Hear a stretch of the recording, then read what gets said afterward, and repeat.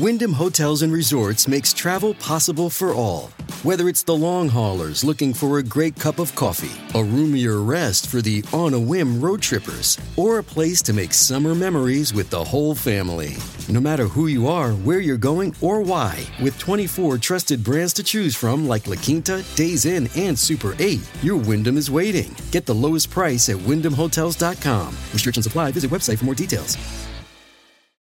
Hey, it's Ryan Reynolds, and I'm here with Keith, co-star of my upcoming film, If, only in theaters May 17th. Do you want to tell people the big news?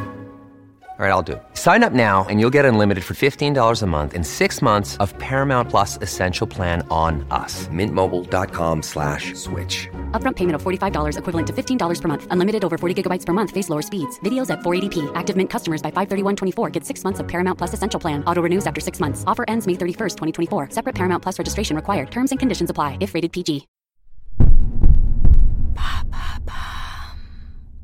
Who is Volodymyr Zelensky? Thanks for asking. This man only began a career in politics in 2019, successfully campaigning to become Ukrainian president in the space of just a few months.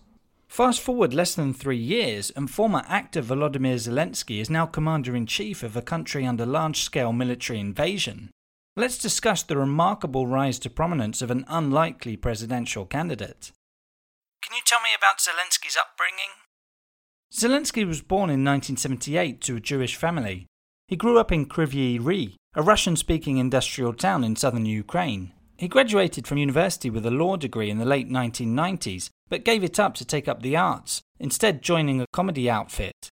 He then pursued his career as a comedian, actor and producer.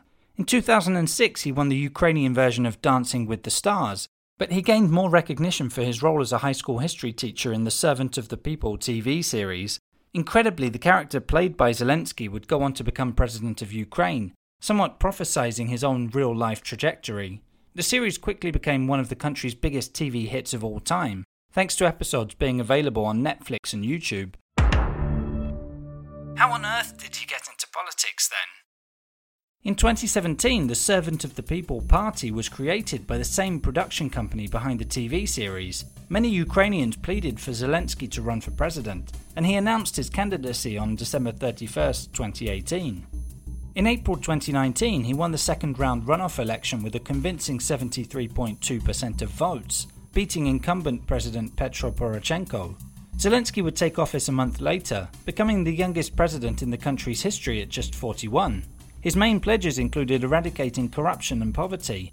Another key promise was bringing an end to fighting in the Donbas region, where conflict had been raging between Ukraine and Russian separatists since 2014.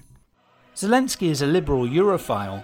He sought closer ties with the European Union, making it the priority of his foreign policy. He also asked that Ukraine be admitted into the NATO military alliance and the EU. And now, on top of a pandemic, Zelensky finds himself leading the country during a war. That's been escalating since summer 2021, when tensions ratcheted up a notch in Donbas.